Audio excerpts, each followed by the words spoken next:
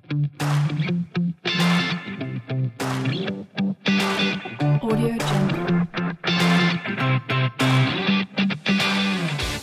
MHI Industry Leadership Podcast brings together the solutions, providers, and thought leaders of the materials handling industry to talk about trends, technologies, solutions, and best practices to move the industry forward. Christian Dow is the Executive Vice President of Membership and Industry Leadership at MHI. In each episode, Christian will be talking to the leaders and members of MHI's industry groups. Let's join him now. On this episode, Michael Shannon and Bob Miller will introduce the SLAM Industry Group and chat about what makes a good candidate for transitioning from manual operations to adding an automated SLAM system. The SLAM Group focuses on the last 100 feet of fulfillment in the warehouse or distribution center. Scan, label, apply, and manifest systems are the core of the SLAM Industry Group focus. There are many aspects to consider when shipping product out efficiently and accurately. Mike and Bob are both experts in the field, dive into the topic and explore thought leadership on the best practices to scale a business with SLAM technology. So let me introduce you to the guests. Michael Shannon is the solution executive at SRSI. Michael has extensive experience in the 3PL industry. He has managed a large number of customers with various requirements and shipping methods. Bob Miller has been designing practical automation for order fulfillment for more than 25 years. He founded Streamtech Engineering to provide systems that tightly integrate software controls and best-of-breed equipment. He developed an all-in-one Sprinter SLAM system and holds a U.S. patent for the FoldSerter automated pack slip print and insert system. He's a licensed professional engineer, graduate of the U.S. Naval Academy who served in Desert Storm, as well as obtaining his MBA from the Olin Business School. Welcome, gentlemen. Michael, is there anything else you'd like to add to your profile? I'd say, Christian, great to have a chance to talk here in this podcast. And from a people and process standpoint, I'd simply say that, I, as an industrial engineer coming out of college, I've spent about 15 years doing engineered labor standards and learning a lot more about the people aspect of it. So hope to add that to the conversation today. Excellent. Bob, welcome. Yeah, good morning. Material handling, it's funny to hear you say how long we've both been in the industry, but it remains really fresh. We're always running into new types of problems, new effects on the marketplace, and lots of new technologies, which frankly keeps it a lot of fun. Excellent. Well, let's dive in. So what's a SLAM system and how does it relate to this industry group? Yeah, sure. I'll take that. SLAM is scan, label, apply, manifest, or scan, label, and manifest. Historically, large distribution centers would sort packages by route, and then we'd palletize by store or fluid load to a store for your brick and mortar. And really the parcel aspect of it was often kind of an afterthought. You'd have a few people at metering stations, and that has flipped completely around these days where most of the packages at a lot of fulfillment centers are going parcel. So that's become a real driver to the whole outbound process. And just to add on to that, I feel like remembering those two workstations that were never manned by anyone, the UPS station, the FedEx station, and then, flip the script now in the last couple of years. I feel like it's that direct to consumer model, with the lack of brick and mortar that's out there in the supply chain. A lot of now just let's take that element out and directly ship to that customer. So seeing now it's the flip side where the LTL truckload side of the business is for your key customers, maybe your large volume customers, but the majority of the work is being done via the parcel network. Interesting. Yeah, you're absolutely right, Mike. So what are the main drivers of this technology? Yeah, sure, Christian. So typically your biggest drivers are going to be freight spend, direct labor, throughput, and accuracy. Although, historically these would be justified based on direct labor savings and to some extent freight spend. But Just in the last couple of years, it's really become about throughput. Companies in this space are growing so fast, or that part of their business is growing so fast that they're trying to figure out what they need to do to get the orders out the door. And obviously, it's been good for us, but it's something that we encourage people to think about what those needs are up front. Just to add on to that, the knowledge of that, let's call it the coworker in the facility, being able to do the freight shopping, be able to do the, looking at a rate table, understanding how should I ship this, being dynamic about it, right? If it's got to be the easy button, right? If it's the same every time, great. But the opportunity here and what Bob's alluding to is this real opportunity to find a better rate, a better carrier, a better way to do something. And a lot of that's data driven, right? In terms of someone that's at a workstation really would have a hard time optimizing that piece of the puzzle. Great.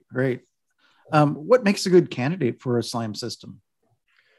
Yeah, good question, Christian. When we used to think of these things as sort of niche systems, we'd a lot of times be looking for that candidacy aspect. Today, you can get all-in-one systems that'll justify against, 1 to 2 people doing this full time, or, like 1,000 packages a day. So really what we're seeing is really broad adoption throughout the industry. Of course, there are factors that can make it more difficult to justify or to automate. Things like extreme package form factors, ultra seasonality, or high degree of value-added services. Yeah, thinking about customers that we've seen recently that say, well, I have a special label I need for this supplier. I have another special label I do for somebody else. This person wants a packing slip on the package. This person wants a packing slip inside. Thinking about all those pieces of the puzzle, the relationship you have with your customer base to really get a sense of, can I do this the same way every time? Can I create something similar to a master shipping label that has maybe all the information that you're going to need, no matter who you're sending it to, and they can strip out the information that they're specifically looking for? I think that's the other piece that really we're working with customers on is how can you give something that's more of a holistic solution as opposed to all this, very unique requirements depending on who your final customer is. And we all know the big ones out there, and they want their part number on the package. They want their reference numbers, their fields. So, give them those things through this system. And now you've really appeased that whole entire market. Yeah. And so, one of the things we talk about within the group and within our committees is, kind of identifying what's not a SLAM, and things like that. And as companies are going from not having any automation to having automation, maybe you two can talk about the difference between rolling up a labeler to a conveyor and, the differences between that and really what a true SLAM line would include. That's a good question. But actually, first, to kind of hop on what Mike was saying, the value-added services and the automated collateral and things like that, they do make it a challenge to implement, although with some of the technologies that are available, it also creates an opportunity because some of those are some of the most challenging types of things to manage manual types of operations for. And also, these SLAM systems, they do, like you said, they use components like labelers, conveyors. We have scanners, other types of identification, scales, dimensioners. And we think of those components from a parcel shipping standpoint, but the same physical equipment can be used for things like receiving, where you're decrementing against ASNs or advanced shipping notices, or you're getting into more compliance labeling, where Mike talked about sort of the blend between a compliance labeling and a SLAM, because sometimes that compliance labeling isn't really needed. You don't have a parcel operation, but you still have compliance labeling. But yeah, that's a good point. regarding the integration of these systems. There's a lot of people that can sell you a labeler, but what you're really looking to buy is something that's tightly integrated, that's supported, that all works together.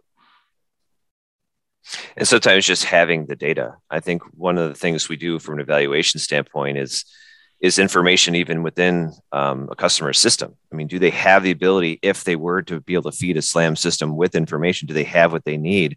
A lot of times, going back to that, Bob, is, we'll work with customers on just cubic dimensioning their products, right? I mean, that's such a value add on the inbound and the outbound side. And to your point, it's not just the parcel network, it's the LTL network. Everyone needs to know cube weight dimensions so they can understand, what am I shipping and how do I optimize that? So, I feel like a lot of times it's not, if you were to wheel a labeler up to a conveyor, you've now taken some transportation pieces out and you've now got automation in terms of like putting a label on a package. But the piece of behind the scenes, is that package meant to go from this origin to this destination? Is it going to get there in the proper way? Is it going to take the days of service to get there? There's a lot to that puzzle where I feel like even having the information to feed a SLAM is a part of evaluation criteria. So, Bob, you're preparing to give a presentation on behalf of the SLAM group. I think one of the points in that presentation that you're going to give is, it's not what you see. There's a lot behind the scenes. It's the important parts of what you don't see. Yeah, absolutely. So there are data handshakes and software handshakes. What you're trying to do, what our customers are trying to do, is to rate shop their packages across multiple dimensions, not just carriers, but service levels from the zone that you're shipping to the zone the packages is going to. So carriers, service levels, looking at deferring some orders that they know they can pick and pack more quickly.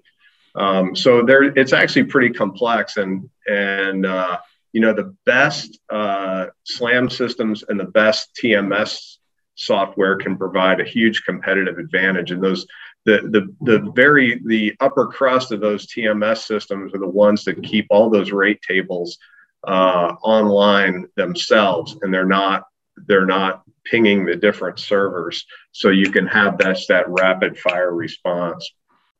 So how do you handle shipping with multiple carriers? Are there redundancies? Yeah, absolutely.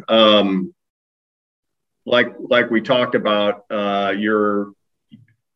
when you have multiple carriers, your physical SLAM system can cross over and be agnostic between the different carriers, and then pairing your SLAM system with a good state-of-the-art TMS allows you to manifest your packages very fluidly between the different carriers.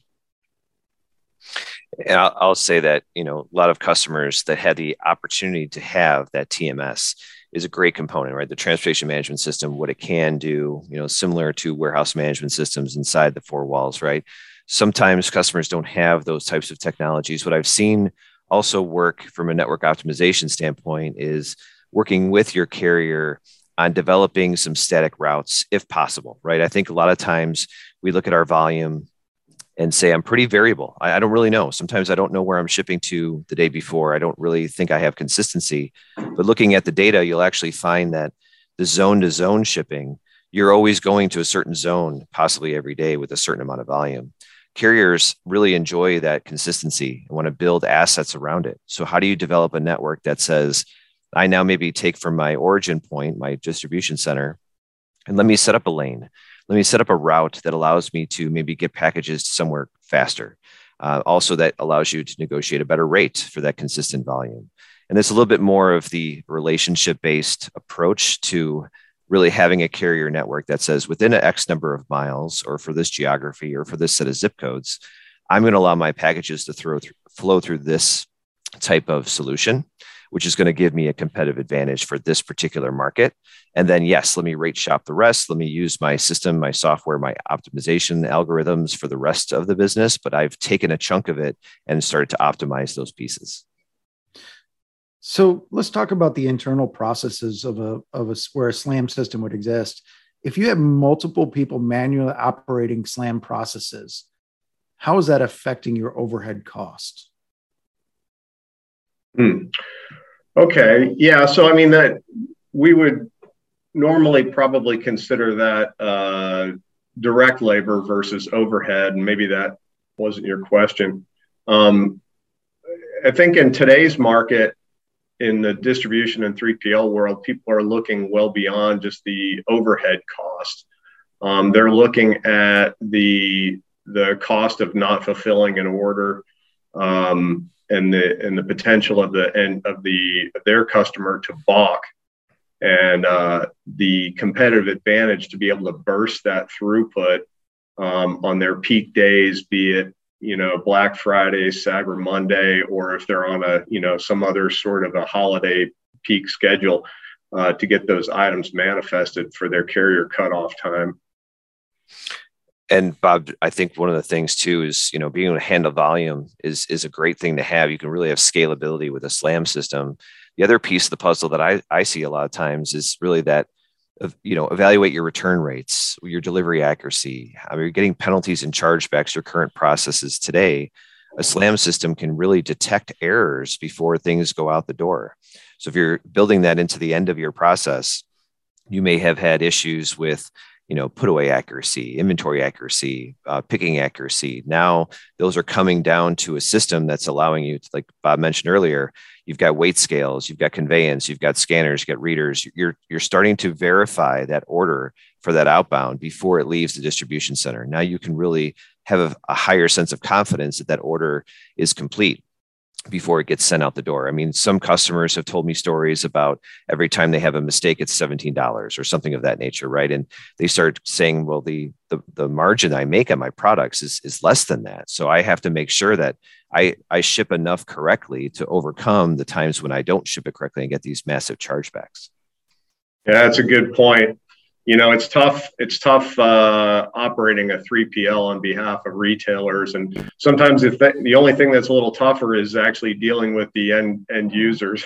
The good news is a lot of these sensors. There's just been a tremendous uptick in the technology, the technology per cost ratio for things like barcode scanning and dimensioning. We're using techniques like LiDAR to look at packages, look for loose flaps, look for the cubic volume, and validate that we packed it the best way. There's zero air packaging machines available. So we're really sort of in an amazing time to be alive in this business, and with all the different kinds of technology that's out there. Good. So what are the risks in implementing a SLAM system? Well, that's what we're trying. One of the things that we're trying to mitigate with having a SLAM group and a cadre of credentialed companies who do this every day. Going back to your earlier comment about someone can roll a labeler up to a conveyor and call it a SLAM system. So our MHI group, I think there's a dozen or more integrators involved in that. Oh yeah, that's a really good place to start. Look up the MHI SLAM group, and pick out a couple integrators to talk to. The host latency is something that always needs to be designed around. And that's where your best TMS packages are going to shine. Your support, is this, are these components that the integrator deals with every day or manufactures in-house? How many different parties are you going to have to talk to troubleshoot things? So yeah, there's definitely some risks, and the good news is there's more and more companies who are doing this in a very professional way. And part of it also building those redundancies in. I've seen in terms of things that Bob or myself can do is make sure you don't just have one weight scale or one manifesting system, one labeler, one conveyor. Right, there's got to be some redundancy built into the solution, but also as a former operator myself, you got to have the ability to go to manual mode. Like, I mean, when all things considered, if you're stuck and you're down, you have to have a way of still manually going through the process, which part of implementation is to have plan B, right? You always have to have that holistic viewpoint is, like you mentioned, Bob, the data latency, maybe the system, the TMS is now, it's now down, right? You're now dusting off those workstations and saying, oh man, these things, I have to use this computer now. It was given to me by the carrier, but I actually have to use this now because it's the only way I can get these packages rated. The other way would be to either have, the ability to queue up inventory, saying, okay, I can be down for X amount of time. I'm queuing that up, and then I can get that into my SLAM system. Like you said, if it's peak volume season and you're down, that's probably a big issue. We talked about that during, we never size a system for just the peak, right? We want to make sure we have the redundancy built in. But if it's not peak time, and you have the ability to be down for a short period of time, you might be able to queue up that inventory and then flow it through the SLAM system and be able to meet your cutoffs possibly sometimes. Yeah, the manual mode is definitely something to think of. You always want to have that manual mode ready, even if it's for a short time. Relative to redundancies, another technique we use with people is to look at the different components and design a system accordingly based on their individual reliabilities. So, a labeler, because it's dealing with the consumables, it has print heads to wear out, things like that. It's pretty common for all but the most entry-level systems for us to have multiple labelers, but we may array them around, say, one conveyor artery. Your belt conveyor, you inspect that, once a week, and, they're likely to run without downtime for quite a while. Now my perception is that most systems have some kind of manual station to handle exceptions. Are there a lot of systems that will run 100% of the product that goes through one of your customers' lines? Well, that's a good one. There's always exceptions. And I think the way I'm understanding your question is items that are, you would consider to be sort of like non-conveyable or non-slammable. Yeah, or they're outside the rules. Like one of the things, like when you do pack list automation, you can do so many lines on like a certain type of pack list automation. And then beyond that, you have to go and do something different for it. Right. But there's always been kind of like exceptions to the rules of what you design the system for, right? That's really a kind of a key part of working with your integrator on how to, to decide where you're going to draw those lines. If you'd love to run 95, 99% of your packages through the system. And then, once in a while you ship a fishing pole or something like that. And so that would be, you compare and contrast that with somebody who's in the fishing pole business. And, they're 95% of what they sell is fishing poles. So you want to work with your integrator, like Mike or myself, to design a system, that can handle that. Yeah, funny kind of side note is the Conveyor and Sortation Solutions Industry Group.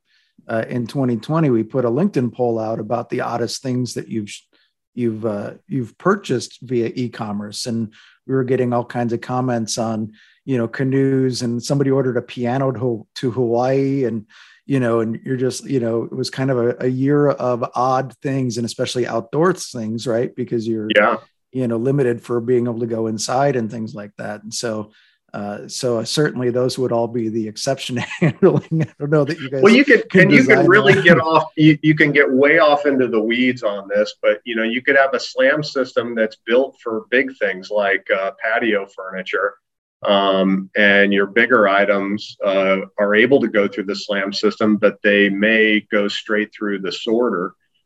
Because those, the problem is getting those around a curve. That your curve ends up the size of a squash court.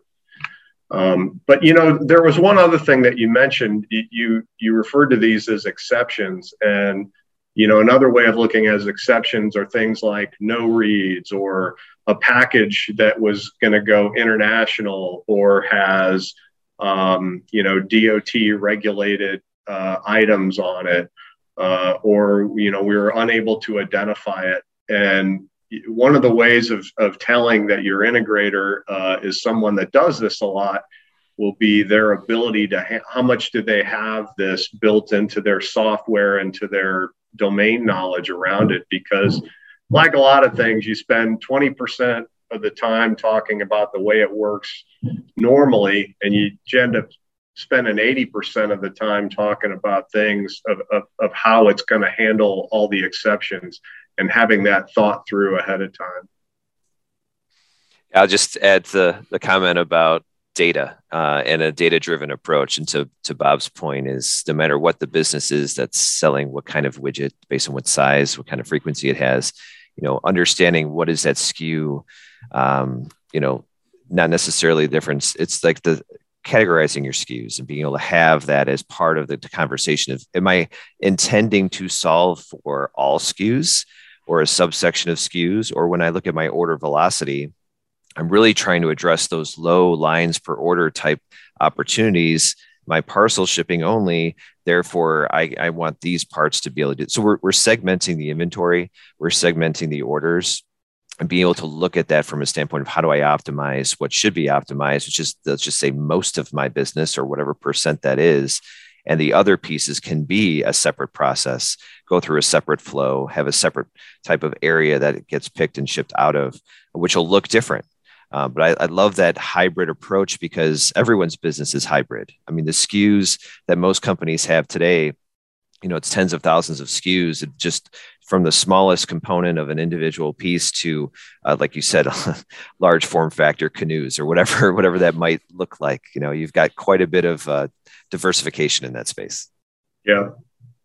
Yeah, that's actually where some of the small and medium-sized companies can do pretty well. They can compete with the biggest retailers if they focus, if they look at what makes their business unique, and does just a little bit of customization. They can end up with a system that has a lot of advantages over something that's designed to do, say, everything. So when I think of a manual station in relation to a SLAM system, a lot, when you have a manual station on this, in an operation that has an automated SLAM system, the manual station still has a lot of the components of a SLAM system. I mean, the automated labeling is going to be replaced with a tabletop printer. The fixed scanners are going to be more handheld scanners. There still can be dimenters involved and things like that. Aren't the manual stations just another component of a SLAM system? Yeah, good point. So there's really a continuum of types of manual backups. In fact, one of the common ways that we design our SLAM system backups is to continue to leverage the scale, dimensioner, scanners, and conveyor backbone, and then have the labels sequenced to a desktop printer that's right where the print and apply is. So that provides you a good backup. It can be great, if you have an entry-level system and they're a little shy about buying a second print and apply, or just, sort of an in case of emergency break glass sort of a thing. Gotcha. Michael, do you have anything to add to that? I think that's a good point is you leverage what you have. And I think, like you're saying, when you go to buy a labeler, or you go to buy a weight scale, I mean, the components are the same. It's how you're putting the pieces together in a flow. So I'd say a lot of the conversation we'll have is material flow diagrams. What is the best way to move this through from the inbound to the outbound part of the facility? And sometimes it does mean leveraging different types of applications. And to your point about those manual stations, they are a collaboration of those individual elements as well. They just may be lacking the conveyor, or maybe lacking conveyor after the station component, which requires then the human side of it to be able to have a big part of it. Someone's transporting something to the station, transporting it away from the station, where we've seen a lot of the SLAM systems that work efficiently over the course of time and be able to hit these volumes is it's conveyed in, conveyed out type of application. So let's all check our crystal ball. Where do you think the SLAM market is heading over the next 5 to 7 years? Wow. One thing that Michael talked about earlier was expanding the idea of the SLAM farther upstream into the pack process. So what we're talking about today is to automate that last step of manifesting. And he's talked a lot about the data. With robotics, I can envision pretty handily where you'll partially pick an order, or in fact, we're even doing some of this today where the final pack and collateral insert is all automated. And right now, we're still in a phase where we're sort of limited a little bit based on form factor, but as that technology improves, we're going to see more and more and more of it. Another piece is the integration with, right size packaging. And again, like everything else here, it makes sense to think about the way these technologies work together, versus, I'm going to go to my SLAM vendor and I'm going to go to my right size packaging vendor, or I'm going to go to my robotics vendor. There's actually a lot more value when you look at these things holistically and the way that they can work together. That's a great point, Bob. In fact, I feel like that's the core element of kind of what our value proposition is, right? Is looking at the whole picture, not just solving a specific problem in a specific area. Look at the whole picture. For instance, I'm sure this customer story is similar to almost all of them you talked to today. Is their growth is outpacing their ability to hire people. That's usually the very first part of, I need to do something different. And sometimes they think that just, depending on their maturity level and where they're at today, they may believe that a certain part of their business is holding them back. But I love the idea of going in with kind of a whiteboard or eyes wide open format to really see that there's more to the story. Maybe the inbound process or the storage process isn't working as it should be. Maybe there's some quick fixes to put in place to make things more efficient. Again, I look at labor in the DC as a very important element. I think that it's hard to get completely away from that. You want to be able to leverage those talented people to be able to give you the uniqueness your business deserves. It's your value add. It's your secret sauce, as you'd say. So how do I make them as most efficient as I possibly can? How can I augment their process with potentially automation to either bring things to them, take things away, making things from a transportation piece easier, also provide them the information that they might need to make a decision, or having, again, like Bob talked about earlier, these systems behind the scenes. Can they talk to themselves? Can they have these other pieces of the puzzle to say, how do I solve for this? And can I present you with the solution? And you can override me, but this is what my algorithm says. I mean, at the end of the day, we want to make sure that we have that last check of making sure that we believe this is how we want our customer's product to look. This is how we believe this is ready for shipment. And then we're feeling good about it leaving the door and getting to that customer. And again, from my point of view, it's seeing this as more of a holistic solution as opposed to a specific solution is what I tend to see with this. Again, the best SLAM systems, though, are amazing to watch. They're amazing to see. The only way to keep up with volume sometimes these days is to have that. But there's other pieces of the puzzle that really, as we look at other parts of the business, there's lots of opportunity usually. So as we wrap this up today, is there any final thoughts that you might have? I'll start with you, Bob. No, the idea of adding to the professionalism of this SLAM experience or technology is a great idea. We've all, I think Mike and I have been out and seen people that are scarred because they, were out buying components or they had someone else out buying components for them. And the idea of adding some rigor to this makes a lot of sense. Yeah. Yeah, I enjoy the networking piece of this. Really, I think it's when you look to your left and look to your right in distribution center world, right? I mean, we're all in the same usually business parks, and you say, well, who else is doing this in the industry? It's you won't have to go too far to find someone else who's looking to solve the same problem that you have. I think that from what I've seen from MHI and the ability to really reach out from their member directory, as well as, joining groups like SLAM and having these networking events, these are the opportunities we have to say, I'm looking to solve a problem. And I don't want to take the time to learn how to solve it. I want to be able to say, this looks a lot like someone else that's similar to me in some way. I want to solve the problem, how they've solved it. They've seen great results from that. Let's go and use that knowledge and leverage that for customers that may not know what they even potentially might need, but to show them that there is a path and that other people are solving that problem. I think that's a huge part of what we do, Bob and I do, but also what MHI helps support us to do.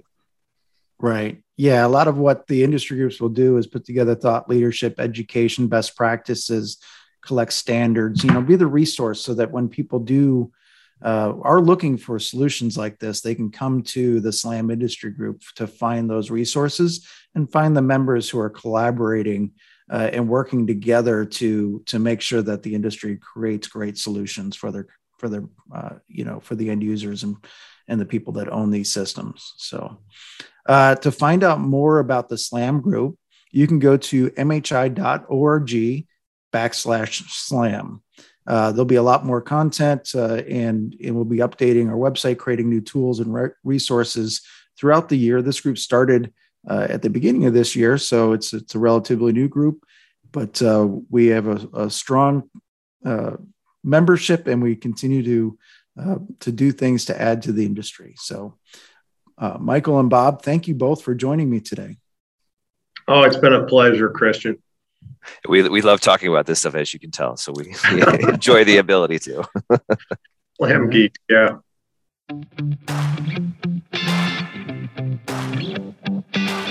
Thank you for joining the MHI Industry Leadership Podcast.